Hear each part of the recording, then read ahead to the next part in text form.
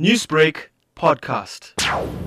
It is not a very comfortable position to be in the lockdown. It is highly depressing, but circumstances demand that all have to adhere to the rules of the government and the rules that apply for requiring everybody to understand what this pandemic is.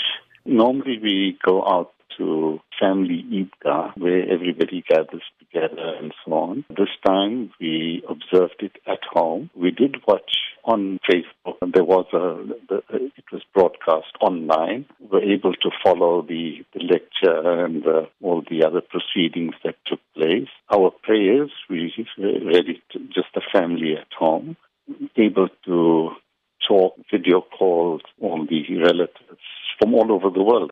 As far as traditions are, our men didn't get to perform the yearly Eid namaz. That was a bit sad for everyone. But the norm of visiting families and friends, we couldn't do that. It's a virtual Eid for us this year, where we had to video call our aunties, uncles, cousins, friends, family. Everything was different this year. I couldn't go to mosque, couldn't go to the graveyard. That's the thing we mostly look forward to. But we had to abide by the rules and regulations of this whole virus.